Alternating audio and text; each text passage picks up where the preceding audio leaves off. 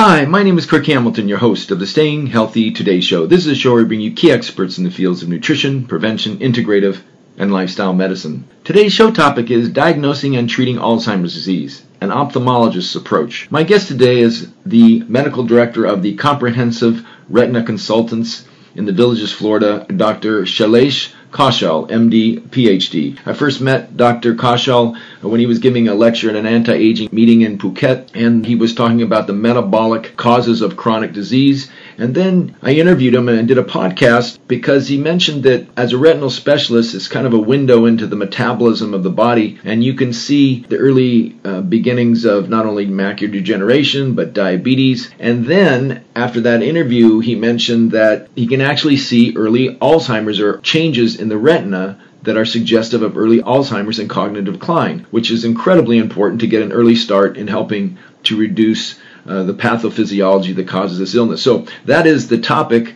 of this interview today, is to go over what an ophthalmologist or a retinal specialist can see that helps give an idea that cognitive decline and Alzheimer's disease is coming and that we can do something about it, and he will also get into the things that he does about that. So welcome, Dr. Kaushal. Thanks for being on the show today. Thank you, Kirk. Looking forward to chatting with you. Before we get going, just a little bit about your professional background. And I know you have a medical degree, you're an ophthalmologist. What was a PhD in? My PhD was in biochemistry and molecular genetics. I worked on the visual system with Dr. Hargobind Khurana at MIT, Nobel laureate. Let's jump right into it. When did you first recognize that there was a connection between Alzheimer's disease and the eye, or how did you see that connection? The reality is that it's not me. It's many people in our field in vision biology, coupled with the colleagues in neurology, and also in cardiology as well, for that matter. Started to understand, let's say over the last 15 to 20 years, as our techniques and methods of probing disease states, in particular understanding the biochemistry of some of the critical pathogenetic events that lead to the development of chronic diseases like macular degeneration, like coronary artery disease, like Alzheimer's disease, and a whole host of others, as you and I have talked about before, and I'm sure your listeners are aware of. But there was similarities in what was triggering the disease process itself. It just so happened that the target tissue is different in these diseases. In other words, in Alzheimer's, it's the brain. In macular degeneration, it's the retina. In coronary artery disease, it's the vascular endothelial cells, the lining cells of the blood vessels, and so on. So that understanding, as it became deeper, it was clearer that these diseases were biologically or biochemically more similar in the way that the root causes that lead to the disease process on one side. And then as clinical medicine continues to evolve as well, a smattering of report, and now there's more and more coming out regularly, that demonstrate a correlation between some of the earliest changes in the retina that are correlated with mild cognitive impairment or minimal cognitive impairment. And then in patients with frank Alzheimer's disease, there are actually a thinning of the vasculature in the macula that can now be detected with some remarkable technologies that allow us to look at the various vascular beds within the retina itself. And I had been following this literature for quite some time because, again, as a biochemist, my interest in the similarities in the evolution or the development of these disorders, or the pathogenesis is the correct term, of these chronic disorders. And, of course, being a retina specialist, we can directly visualize the brain. The retina is actually part of the brain, and it's an outpouching of the brain during development. So we can non-invasively monitor and visualize the retina in a very quantitative and reproducible way. So that's sort of the origins of my own interest, and I wouldn't say just mine. Many retina specialists and neurologists, for that matter. I would say even in a larger sense, even folks in primary care and internal medicine are very interested in this because of the consequences, or I should say significant consequences of the diagnosis of Alzheimer's disease, but also, as you're aware of, and many, I suspect, listeners are aware of as well, there are methods to mitigate against cognitive impairment, and also there appears to be ways to mitigate against macular degeneration. It's not just that there are changes in the retina that are correlated with Alzheimer's disease. What's even more striking is there appears to be a correlation between the development of macular degeneration and having Alzheimer's disease. So those are two different things, clinical entities. So again, it's these powerful non-invasive technologies that have evolved for us as retina specialists over the last, let's say, 10 to 15 years have just not only revolutionized the way we manage patients with diseases, now they have broader implications into the assessment that one would assume the potential management of patients with Alzheimer's disease. Because if you can see changes, then perhaps you can mitigate those changes and then observe what happens when you intervene in those instances. You know, one of the things I was looking for is that if you had a patient come in, let's say, for a regular eye exam, and let's say they have some subtle cognitive impairment, but they're too embarrassed to tell you, and, you know, like that happens all the time, and they don't want to share those kind of things. Could you look at the eye, some kind of retinal exam or functional exam of the eye, and say, I wonder if this person could have a cognitive issue just from the exam or the testing part without them telling you? Is that possible? Sure. There are changes in the retina that are suggestive of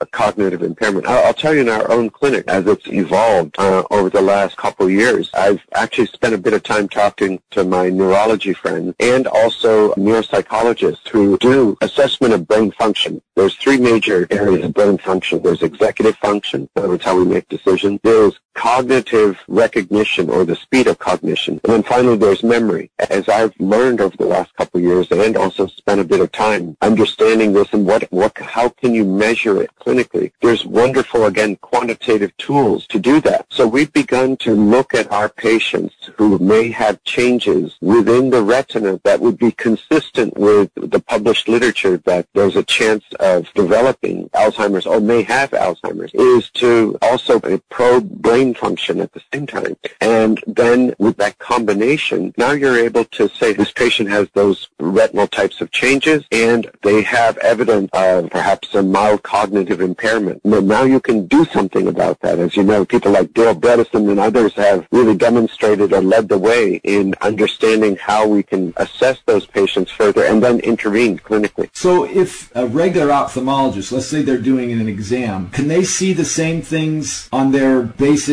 exam for their general macular degeneration patient or eye patient that you can see that would, if you educated an ophthalmologist, you know, that was just a general ophthalmologist, not a retinal specialist, on screening tests, could he then see the signs of cognitive decline? You mean within the retina itself, right? So a general ophthalmologist doesn't really follow, or they may look at the retina, but they may not have the instrumentation to determine exactly those types of retinal changes. I would tell you it's a group of retina specialists in particular. Not all of us, per se, are necessarily interested in this. I am, because of my own long-standing interest in chronic diseases. But yes, a retina specialist who have this type of instrument to look at the blood vessel density in and around the macula can assess that. And then either they work with a neurologist, or if they choose to have that kind of testing available in their own clinic, you can actually quantitatively, like I said, assess brain function. It's a rigorous test. There's many tests, but the one that we use is quite a rigorous 45-minute test for the patient. So when you say a brain function test, so I do a screening MoCA test. So this is actually sitting in front of a monitor and then answering and or responding to what's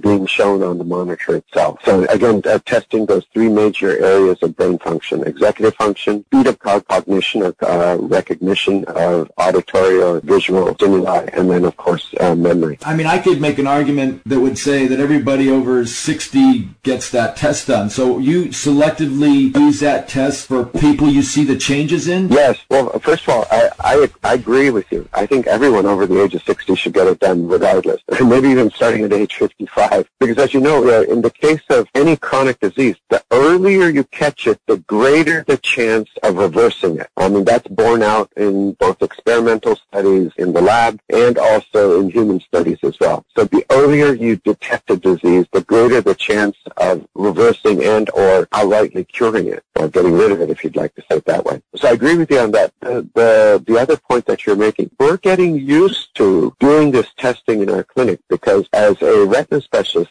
obviously this is not something that most retina specialists do. And doing a test that takes 45 minutes distorts the way the clinic runs. So we try to do it on a day when I'm not in clinic. I'm in the operating room or maybe at a different clinic, and we have the patients come in and do the testing. Now, I will tell you, we've had our own along the way, in part because it's such a demanding test. We've even had our technicians and our staff do it. It's rigorous, and this is actually a validated, extremely well-published on test. The major medical centers across the country use this to assess brain function as well. But our patients fatigue, especially older folks, as you know, they just get tired. If you're sitting for a half hour doing something intensively, anyone would, really, for that matter, but particularly our older retirees, it's a challenge. But we're working on making it easier or more comfortable for them, not necessarily easier. But yeah, that to me is probably the most rigorous way to do it. What they have is a specialized keyboard, and they've set it up on one of our monitors in our exam room, and so the patient sits there and responds with this specialized keyboard to first a set of questions, and then after that, auditory or visual stimuli, and then, of course, a whole set of rigorous memory tests as well. So one of the things that I think sets apart cognitive decline in Alzheimer's from other chronic diseases is even if the general pathophysiology is the same, here's what I share with people. For example, you can take someone that has heart disease or diabetes, and they could go 20 years being treated with traditional medicines, and maybe their quality of life isn't great, but they could live. And then you could decide, okay, I am going to dramatically change my diet, and you can reverse heart disease and diabetes. And so you have a greater window of lag time. Alzheimer's patient, what I observe is, if you don't jump on them early, you may be able to see the pathophysiology, but the family and the support structures have already put that person in an institution because they can't take care of them. Yes. So you don't have a long window. And so the earlier you could diagnose a suggestion of it and make people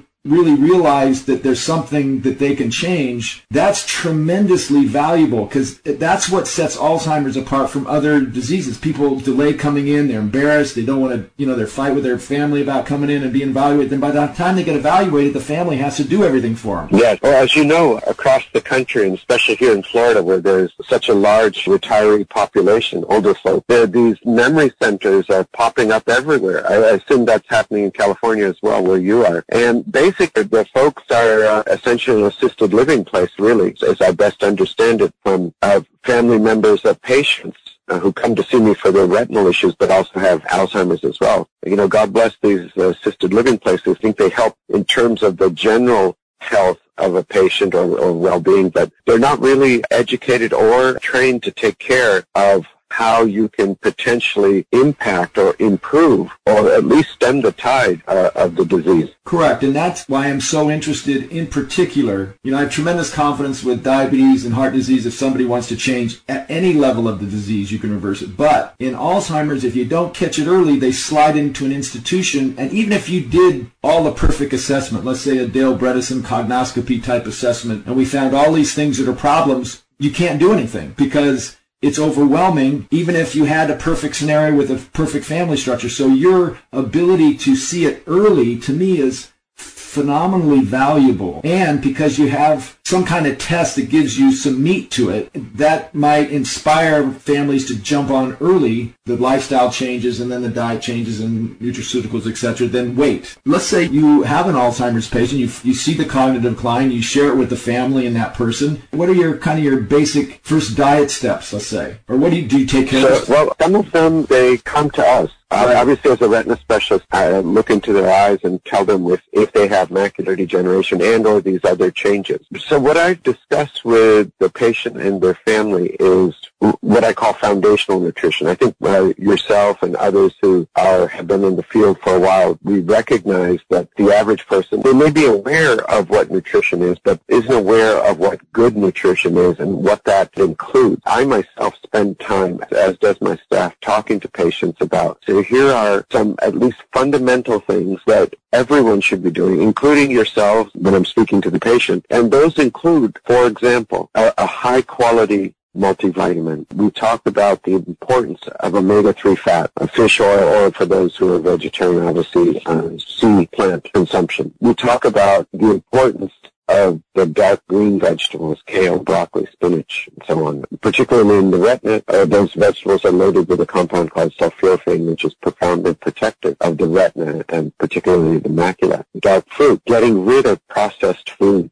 Processed foods, we talk about them, they contribute significantly to the inflammatory component of the disease, which is one of the critical pathogenetic events that occurs in all chronic disease. We also talk to them about, in some detail, about the consumption of simple carbohydrates, because it's quite clear, even outside of diabetes, glycemic control, or the insulin signaling pathway, or if you'd like to call it, the way our bodies dispose of glucose, where they partition glucose in our body, the cells, fat, muscle, and so on. Because it turns out in Alzheimer's, as well as in macular degeneration and even glaucoma, it's interesting, Alzheimer's is being called type 3 diabetes, type 4 diabetes, or glaucoma is being called type 4, and we propose that macular degeneration be called type 5 diabetes. Now, it's not that we need more numbers associated with the type of diabetes, but it's simply to emphasize in my own mind, as I'm speaking to patients, or to any patient really, or any audience, is that glycemic control or glucose disposal is incredibly important for the health of tissues and the longevity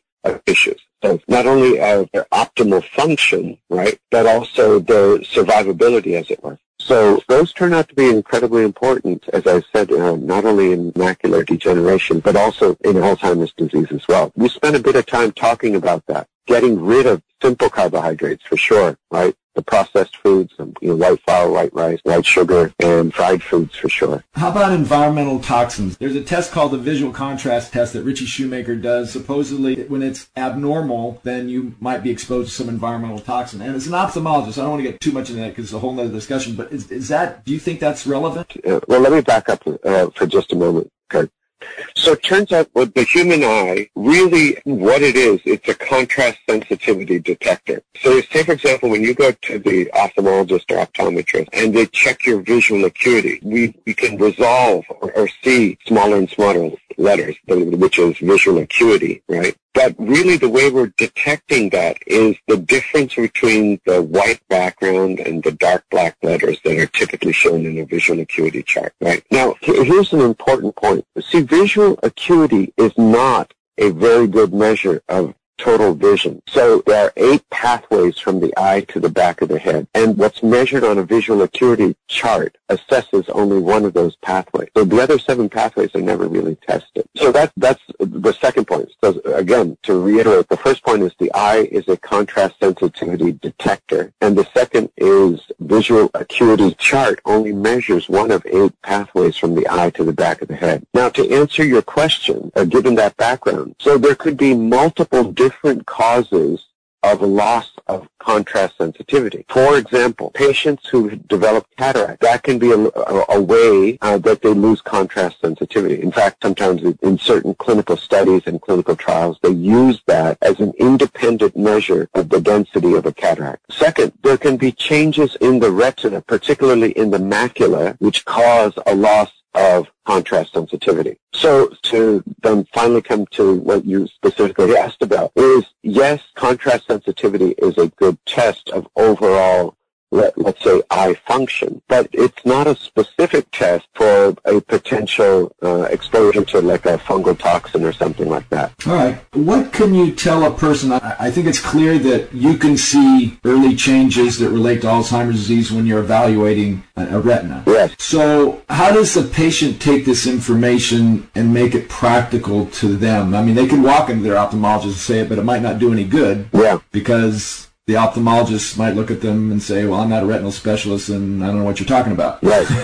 right. So, well, in the flip side, do people with increased AMD, age-related macular degeneration or glaucoma, do they tend to have more cognitive decline? Yes, but there is a correlation. So an ophthalmologist who are dialed into this area or aware of this field, they will say, oh, geez, Mr. X or Mrs. A, I see changes from glaucoma or from macular degeneration. And in fact, even diabetes, diabetic retinopathy is also correlated with neurodegenerative diseases like Alzheimer's and also potentially Parkinson's as well. So there's a whole area of clinical research that's opened up to really firmly establish the correlations between these diseases now. In fact, glaucoma, we used to just at one point as ophthalmologists, we used to think that it was high eye pressure equaled glaucoma. We know now that eye pressure is just simply a risk factor for glaucoma. The same risk factors for these other chronic diseases that we know of, like increased BMI,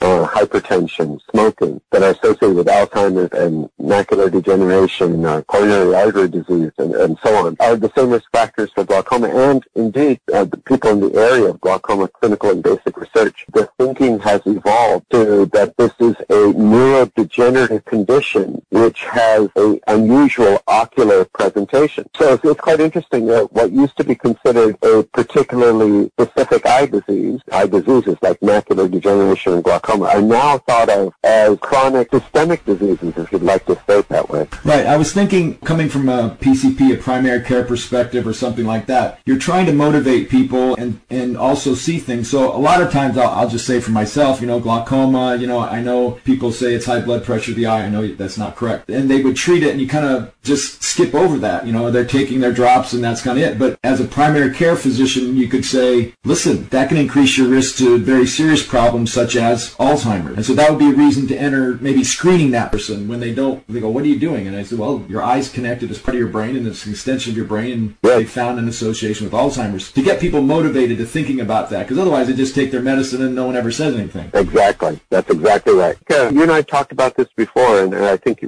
perhaps your listeners are already resonating with this, is these chronic disorders, they're not living in individual silos, right? They're connected to each other through the biochemistry and the genomics, for that matter, right? We haven't touched on the genomics, but perhaps that's for another day. But at least the biochemistry. So what's happening, just to circle back to the retina for the moment. See, it turns out the retina is metabolically very active and probably the most active tissue in the body and has the largest blood supply per unit weight. So anything that's happening in the body can be seen in the retina. And so if you see changes in the retina, you know that it's not just localized to the retina. In fact, the retina may simply be a barometer happening elsewhere in the body, or most often is, I should say it that way. So I think it's important, like our primary care colleagues and internal medicine colleagues, they need to be aware of these types of medical concerns that we have as ophthalmologists. When we see a patient with glaucoma or macular degeneration, that patient needs to go see their primary care doctor and say, hey, look,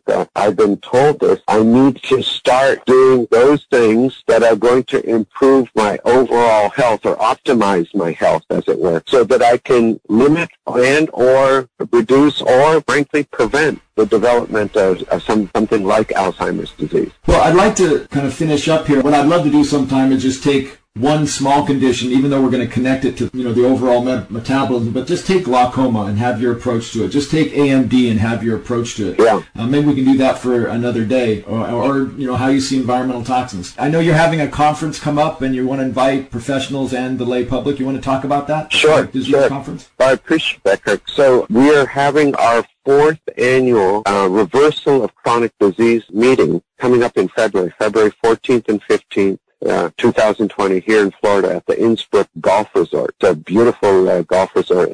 Some of the PGA tournaments have played there. It's a little north of Tampa, about half hour from the airport, in a beautiful area of northwest Tampa, I guess you'd call it. And what we've done, we've invited over the past 3 and this upcoming one as well, world-class clinicians and scientists who also are really nice people. I've either collaborated with them or know of them directly through meetings over the years. And these are folks who have been working in the area of chronic diseases, both clinical and or as basic scientists. And we've been blessed to have wonderful scientists and clinicians come to our meeting and speak. And this coming year is no different.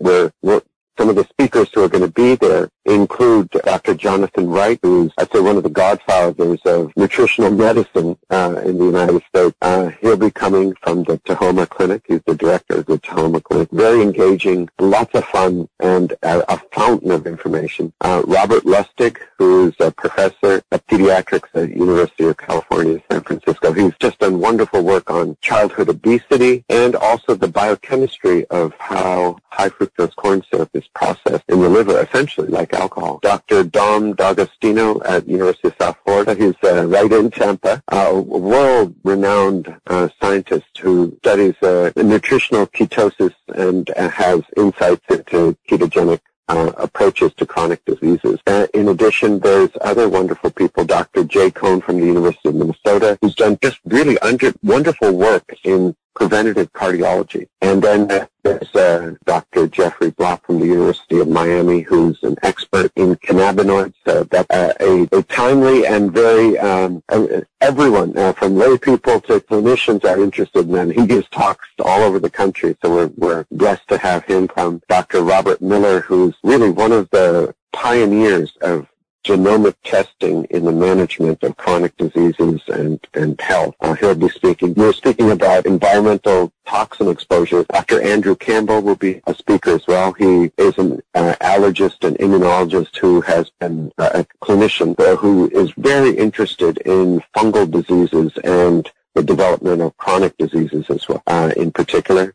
Dr. Risto Vajdani, I would say the godfather of functional immunology. He's done wonderful work on developing antibody testing for Alzheimer's disease and other chronic diseases as well. Call our clinic, 352-775 1010 to register, or they can go to reversalchronicdiseases.com.